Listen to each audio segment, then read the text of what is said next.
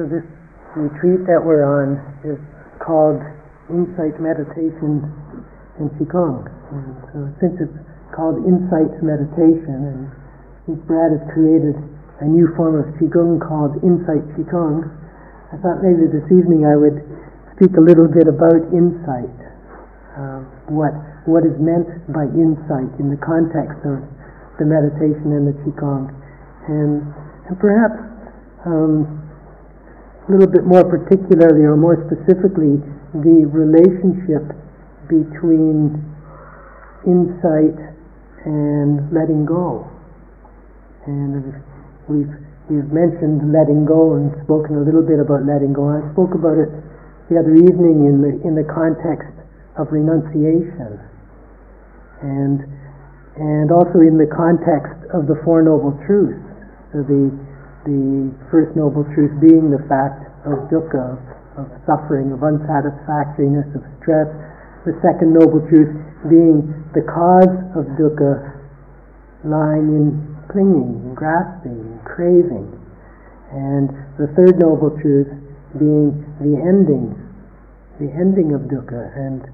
And of course, if the cause of dukkha is clinging and grasping and holding on, then the ending of it must be the letting go.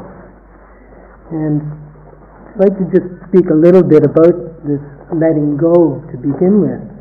And I'd like to begin by saying that I don't like the word at all. The term letting go, at least for me, and I think for many people, has some implications that may not be quite accurate.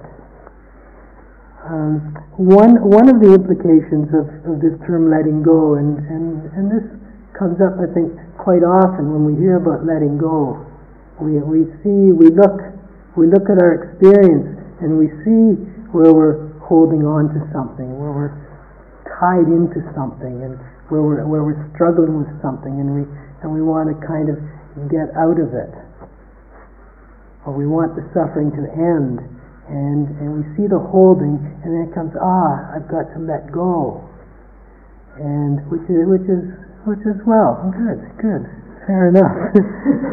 But then the question that comes up next is, well, how do I let go? How do I let go? And letting go very easily becomes something to do. And then I try to figure out, well, how do I do it? And of course, the doing is in the holding. Yeah, the doing is in the holding. The letting go is the releasing. There's a beautiful phrase in one of the Buddha's discourses. The Buddha says, "See how letting go is peacefulness." And that's what it is. The letting go is the peacefulness. It's the relaxation. And so we hear about letting go, but this question comes, well, how do I do it? And then we try to figure it out. Well, do I do it like this? Do I do it like that? Or like this? Or like that? And sometimes we come up with something, and it seems to work. And we say, I got it. That's it. I've let go. Sometimes it happens in the meditation. Maybe we have we're struggling with something, and we go through a sitting just struggling with something. It's just the mind going on with all these old stories and really wishing it would go away. And that's another difficulty with letting go. Just wishing it would go away, wishing it would end, and we go through a sitting, maybe we go through a Qigong period, and then we do walking, we're walking, and it's just going on and on, and so on. And then we come into the sitting, and we say, well, if I can just come back to the breath. Just remember to come back to the breath, just to come to the body, and just set the story aside. Forget the story, just come to the body. And then somehow I managed to do that. And just for a moment, the story is gone. Tension comes to the body, and whew, oh, what a relief. Oh, I've done it. I've got it. And there's a feeling of success, and perhaps a feeling of relief, a feeling of maybe an experience of spaciousness with it. It becomes a pleasant feeling. It feels good. I think, oh, I've got it. That's it. It's gone. I've let go. And I sit through that sitting and oh, this is lovely. Oh, wonderful, wonderful. I go out for a walk, come back in and sit. Oh, there it is again. Maybe I didn't have it. And so one of the ways we look for letting go is through experience. And if we can create a particular experience, then that becomes a way. That's how I do it. Yeah, I do it by setting aside the story and coming to the breath, coming to the body. But of course, we see that sometimes it appears to work, but sometimes it clearly doesn't. Right? Have you had this experience? Yeah? Okay, so this term letting go and trying to figure out how to do it, this becomes a problem with letting go, because the doing really is the taking up. And so a better term that I feel for letting go is just to let go of this word letting go. Just forget it, throw it out, and replace it with the term non-grasping. Okay? Non-grasping.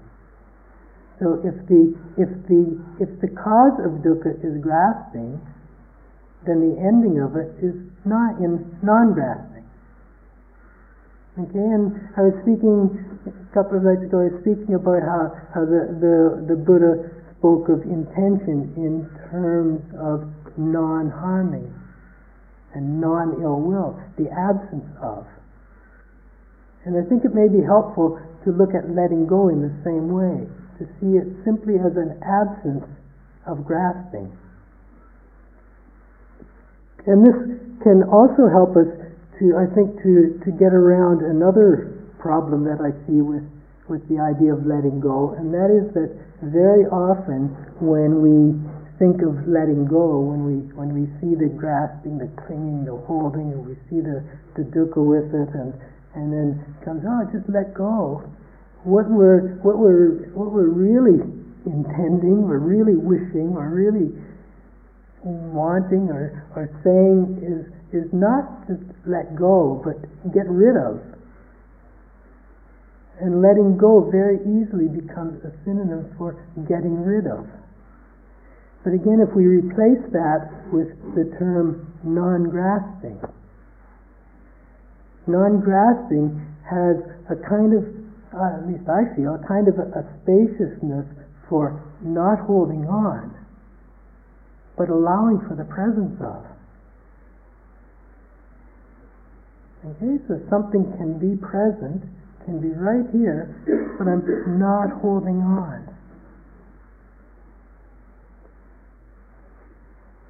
Sometimes in our experience, it's we can have an experience, and this happens, I think, particularly with pleasant experiences. We're having a pleasant experience, a nice blissful meditation experience. We come into sitting and sit, and the breath is really just happening, and there's very little thought and no stories going on, and really, it's quite wonderful. There's maybe a little pain here and there in the body, but nothing disturbing, and it's really happy and joyful and light and spacious. And then where was I going with this? Wonderful experience. Wonderful experience. What was I going to say about that? Oh, right. So we get this experience, and in the midst of the experience, while we're experiencing it, there can really be a sense of spaciousness, of openness, of allowing, of non-grasping, of just being present with, and that sense can feel very real. And then the next sitting is different. The next sitting, that's gone, and the difficulty is back, the pains are back, the restlessness is back, the agitation of mind is back, and very often it's in these changes. It's in the change, in the period of change. Again, we come to these periods of transition. It's very often in these periods of change that we can tell whether or not there has been and is grasping, holding on. So when we're in the pleasant experience, it seems very spacious and very easy. But then when it changes to difficult, then we can see, oh, I want that one back. Where did it go? What did I do to lose that? And now what do I have to do to get it back? And all of this wish for things to be different than they are is an indication of clinging. And in fact, the Buddha basically defined dukkha as wanting things to be different than they are. That's what dukkha is. It's wanting things to be different than they are. And it's a little bit tricky because at a very relative level, of course, there are things in this world that we should want to be different. There are things that we should want to not be the way they are. But there's a way of wanting things to be different, and there's a way of wanting things to be different. And the clinging, the craving, the obsession, the holding on, the struggle shows the clinging, and this is where the dukkha is. So the dukkha arises in our relationship to something.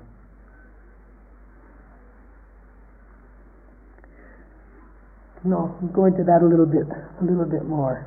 So this letting go, forget that word, and replace it with non-grasping. Okay, so the intention, we could say, is for non-grasping, if we want to end dukkha. So the question comes, well, how do I not grasp? But of course, non-grasping has that sense of non-action. It's a not doing. It's a release. It's a releasing of the doing that's already happening. And so we can find ways that seem to do this. So we can sit, and if we get the attention concentrated strongly enough on the breath, then all the difficult states of mind kind of get shoved aside, and then we think, this is how we do it. Think, I've gotten rid of that. But of course, then when I lose the attention on the breath, when the person next to me coughs too many times, then that's gone. It comes right back, and so the action, the doing, can give us a temporary relief, but it doesn't really end the dukkha. And the Buddha's quest, the Buddha's spiritual quest, was to find a way that would completely and totally and utterly bring to an end dukkha.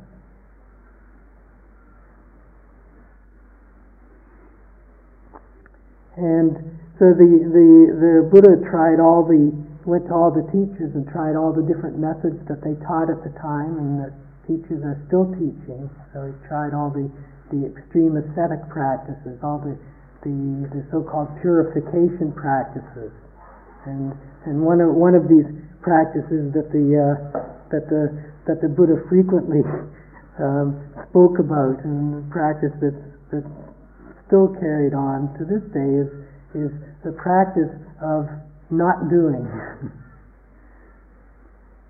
The idea, well, if grasping is a doing, then if I just not do, if I just stop doing everything, and you're actually there's actually cases of people deciding that they're going to not do, and they not do by just standing there and not doing anything.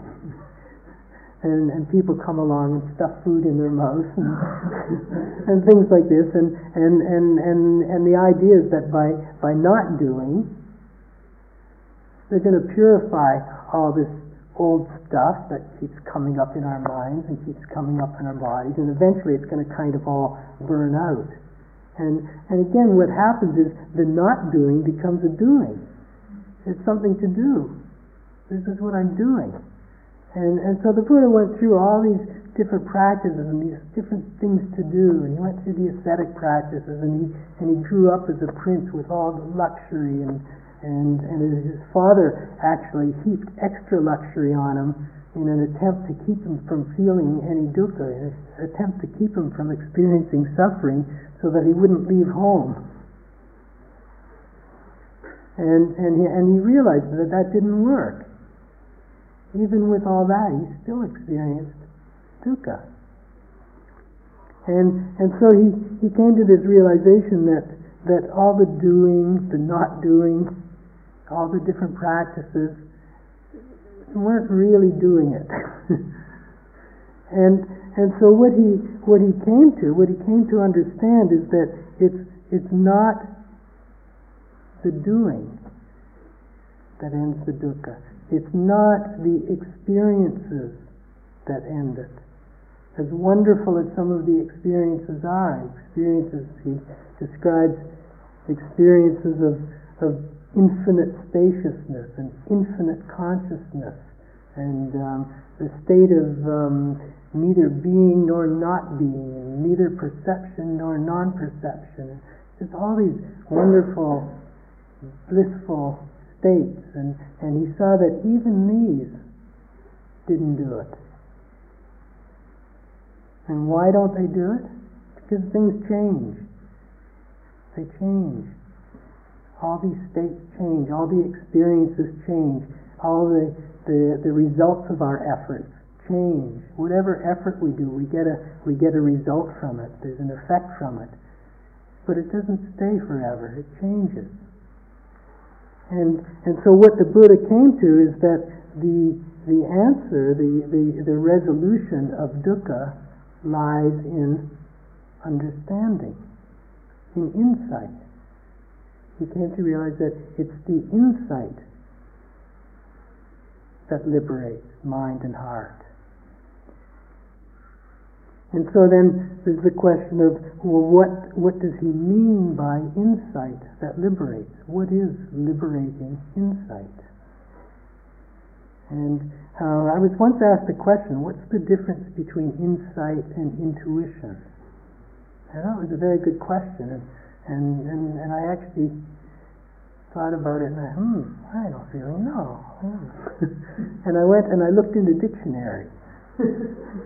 And I read the two definitions, and I thought, of course, that's it. This particular dictionary happened to just hit the nail right on the head. And I can't remember the exact words, but it defined intuition as an understanding that comes not from thought, a spontaneous understanding. A spontaneous understanding that doesn't come from thought. Okay, and if we think about intuition, that's what it is. Intuition it's a spontaneous understanding of something, and it comes from somewhere much deeper than thought. It's not that we sit around thinking, okay, now I'm going to have an intuition. What should I intuition about this? Intuition just comes. And this is very much like insight. And I thought, this is like insight. And then I looked up insight in the same dictionary, and it gave exactly the same definition, except it added a few words to it. It said it's spontaneous understanding of the nature of things that comes not through thought. And I thought, that's exactly what the Buddha meant. Insight, the liberating insight, is the understanding, the spontaneous understanding that comes not through thought. It's the understanding of the nature of things. And I would say specifically the nature of self. And the Buddha, in a number of his discourses, he says, in fact, in the discourse when he describes his enlightenment and the days and weeks after the enlightenment, when he was kind of struggling with, should I try to teach this or not? Should I teach this or not? Who's going to understand this? Nobody can possibly understand it. He actually used the words, this understanding that can't be thought.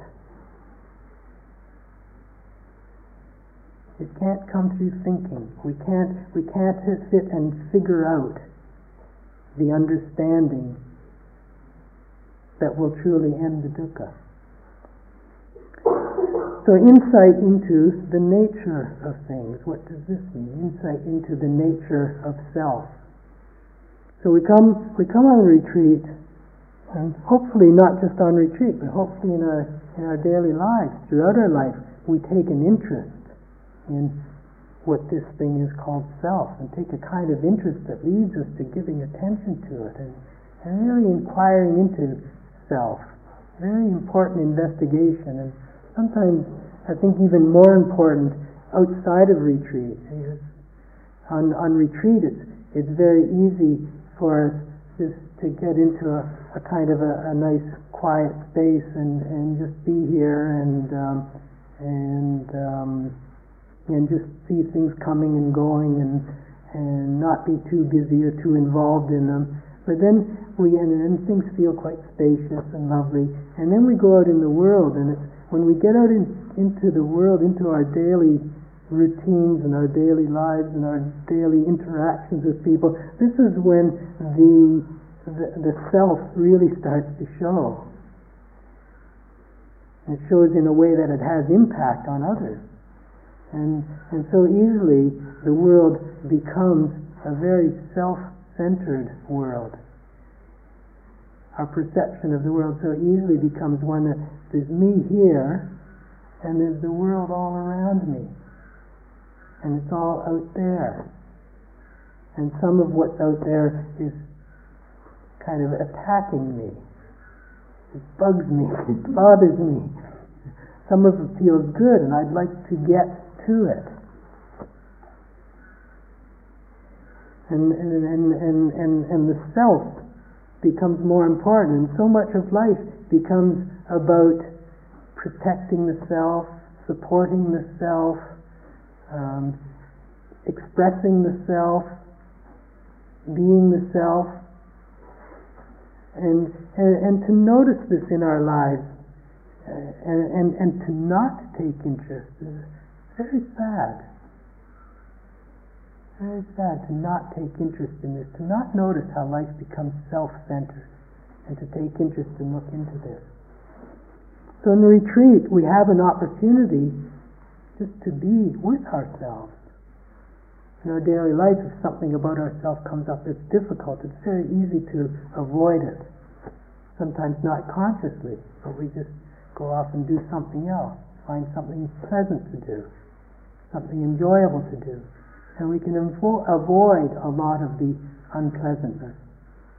Sometimes the unpleasantness really hits us, and it hits us in a way that it forces us to look at it. It's difficult when that happens, but if we think about it, it's really quite wonderful, because it really does force us to look at this sense of self and to look into who we are And so in the retreat we have an opportunity just to be with ourselves. And again, the intention in the retreat isn't to come to some nice, quiet, peaceful state and think, this is it, and just hang out there. It's not about experiences, because experiences don't liberate us. It's for insight, it's for understanding. And of course, the experiences can be kind of the ground for understanding. The experiences, what we experience, what we see, what we feel, what we hear, what we smell, what we taste, all of these can be the ground for understanding. But the experiences in themselves don't liberate us. So we hear this phrase, or we reflect on this phrase, insight into the nature of self. And so a question comes up, well, what's my nature? I want to understand my nature. What's my nature? Sometimes we make it seem even more grand by saying, what's my true nature?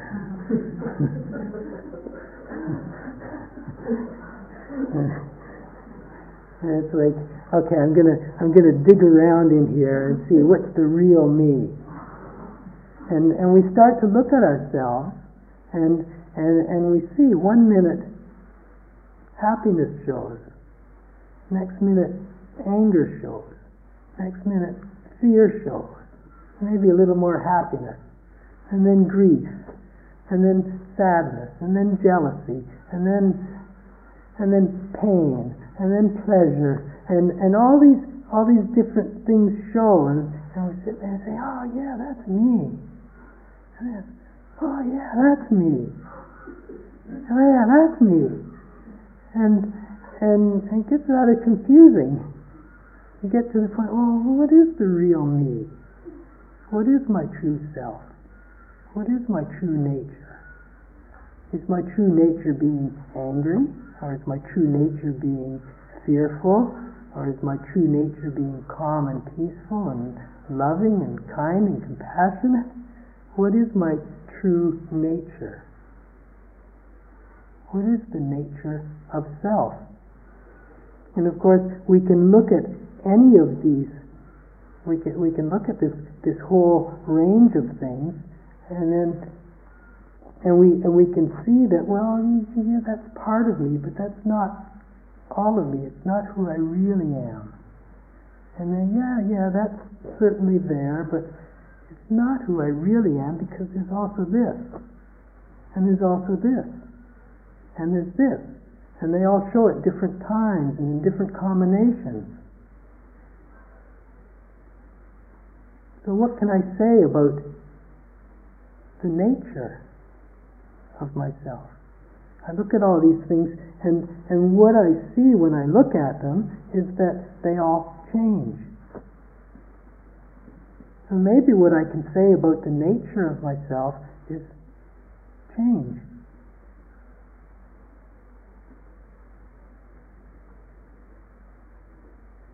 The nature of self, the nature of things is impermanence.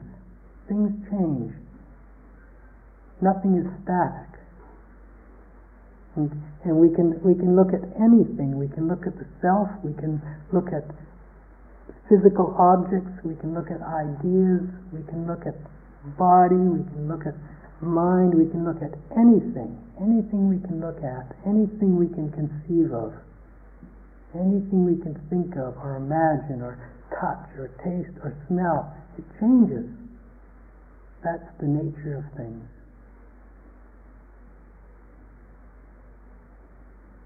That's an insight into the nature of things, to recognize impermanence. So how is that liberating? Remembering that what we're looking for is insight that liberates us, insight that brings the dukkha to an end. So how does the insight of impermanence liberate us? The cause of dukkha is holding on. if I see, if I deeply understand and know that something is impermanent, it's changing, how do I hold on to it? Okay? We see, to understand impermanence at a level at which the very understanding tells me I can't hold on to it.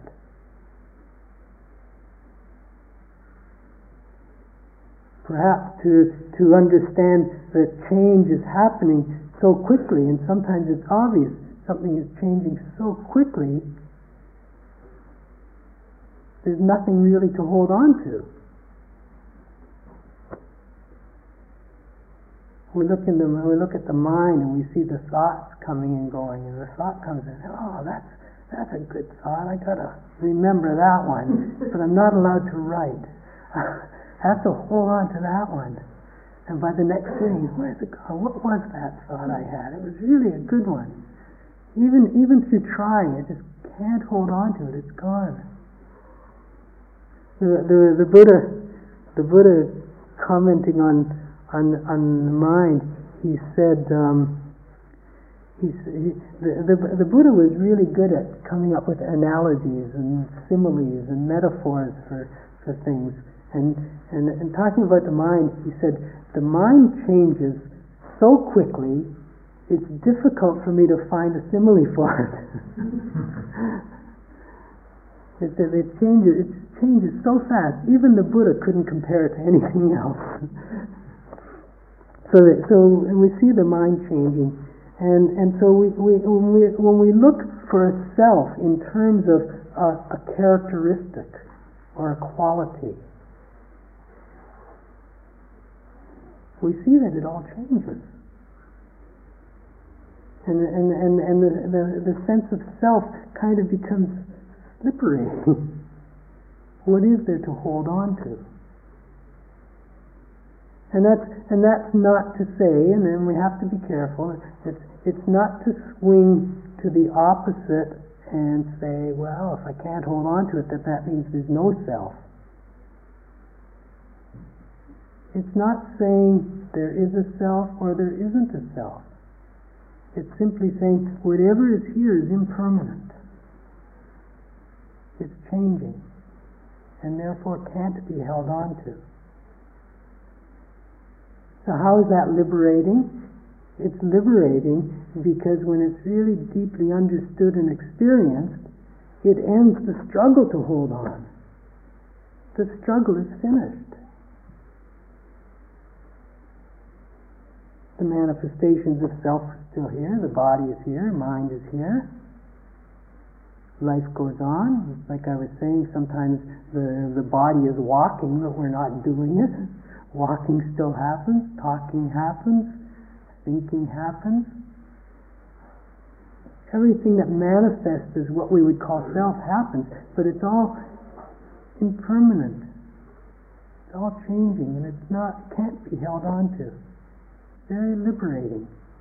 Just that release, that non-grasping. As the Buddha said, it's peacefulness. Okay, so the insight of impermanence is a liberating insight. So what else can we say about self?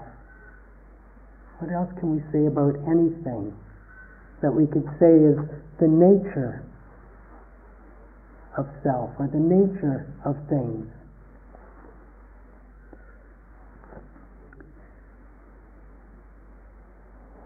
When we look into self, and we look at self and look, and I spoke a little bit about this morning. This addressed it a little bit this morning. When we start to look at the kind of the arising or the appearance of self, start to look into where does self come from? Where does self arise? So we're sitting and we hear a sound, and in that very initial moment of contact and of consciousness, sometimes we notice this. There's just the sound. There's just the hearing. And then sometimes when the mind-body is quiet enough and still enough, we can actually see, feel, experience. We can actually know the coming in to the experience of the words. Okay? So we can know a moment of just bare hearing.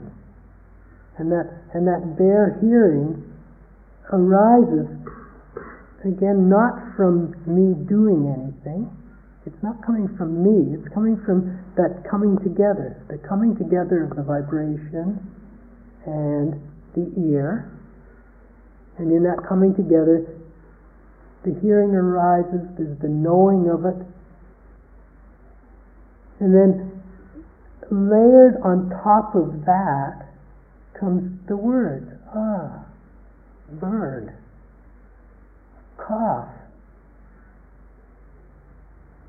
And then the story starts. But also in that contact, in that moment of contact, in that hearing, and this applies to all of the senses, hearing, seeing, tasting, touching, and also thinking with thoughts. In that moment of contact, what also appears is the feeling quality, the pleasant, the unpleasant, or the neutral. Okay, so we're sitting and vibration comes, sound arises, and there's a feeling with it. And this feeling is conditioned by past experiences, memories. It's conditioned by conditions in the present. It may be conditioned by projections into the future. But the feeling arises, and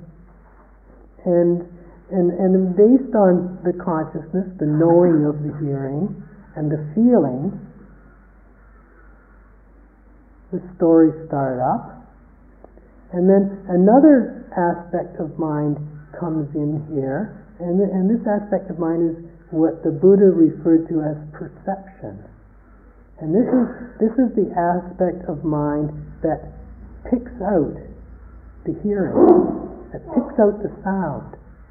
It kind of separates out the sound and makes the sound into a thing. And it's in that instant of making the sound into a thing that the labels and the descriptions come in. And as soon as it's made into a thing, it's out there, and there's me here. And so what began as a kind of an arising out of a contact, out of a connection, the mind separates. And the perception is one of separation. So the perception is of separateness. But the actual nature of it is that it arises out of connection. Okay? The hearing arises dependent on the coming together of the sense door and the sound vibrations. It arises dependent on those conditions. And when we look closely at the self, we see that this is how self arises. It arises dependent on conditions. When we look at self, we see that self exists always in relation to other. For there to be a self, there has to be an other. And so the whole sense of self is based on this perception of separateness. And our senses, all of our senses say to us, yes, it's separate. I'm here and you're there. And the feeling quality, the feeling quality, which also arises out of this coming together, out of this dependency, this interdependency. The feeling quality, somehow we don't see that very clearly. And we kind of miss that the feeling comes out of the coming together, and the feeling gets kind of associated with what's out there. Okay, so I hear a sound, a pleasant feeling arises with that hearing, and somehow the feeling gets associated with the object, and then I don't like that object. I want to get rid of it. Or I like that object. I want to get it. Or I see something. Ah, yes, it looks very pleasant.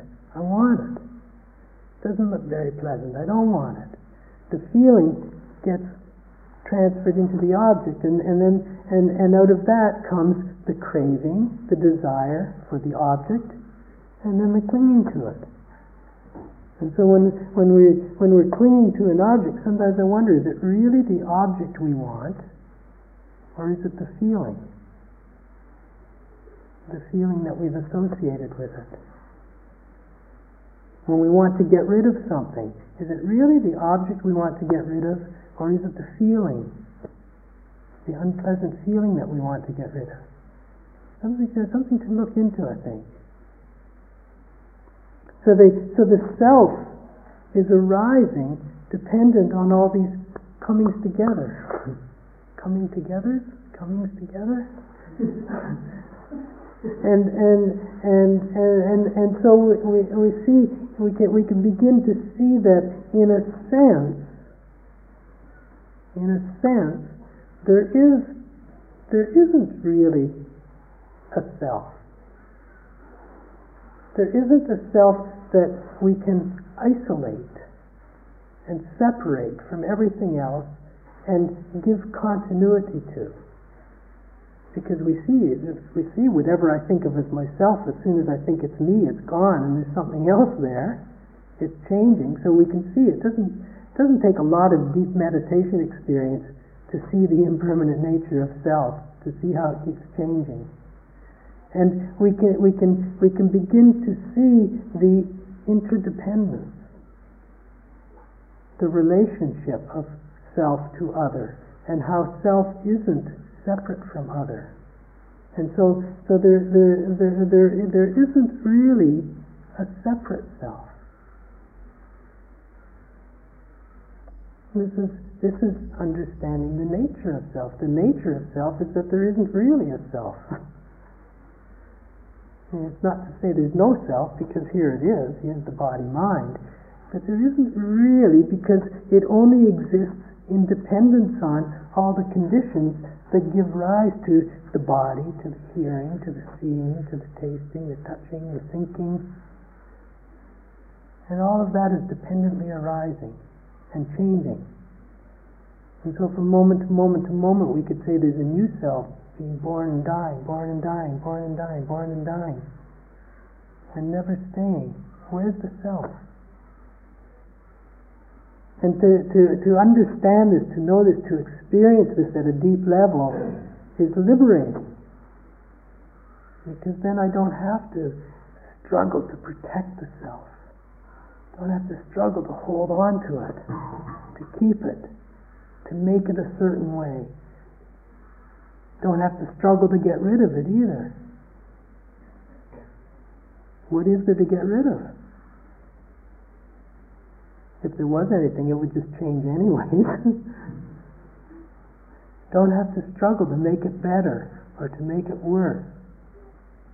The struggle ends. And also in that understanding of dependent arising, in the understanding of interconnectedness, the perception of separateness, which causes so much dukkha. The perception of separateness and the loneliness and the isolation that can come with that. To understand interconnectedness, to understand dependent arising, just cuts through that. There is no separateness. Very liberating, very freeing. Tremendous ending to dukkha. So these are the insights into the nature of things.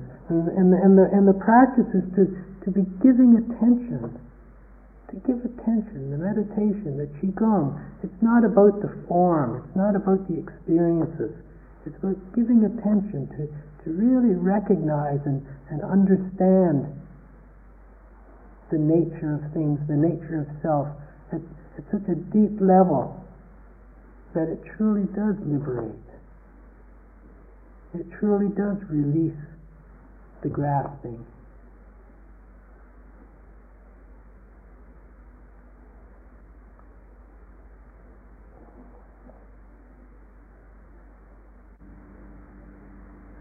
So let's sit together quietly for a few minutes.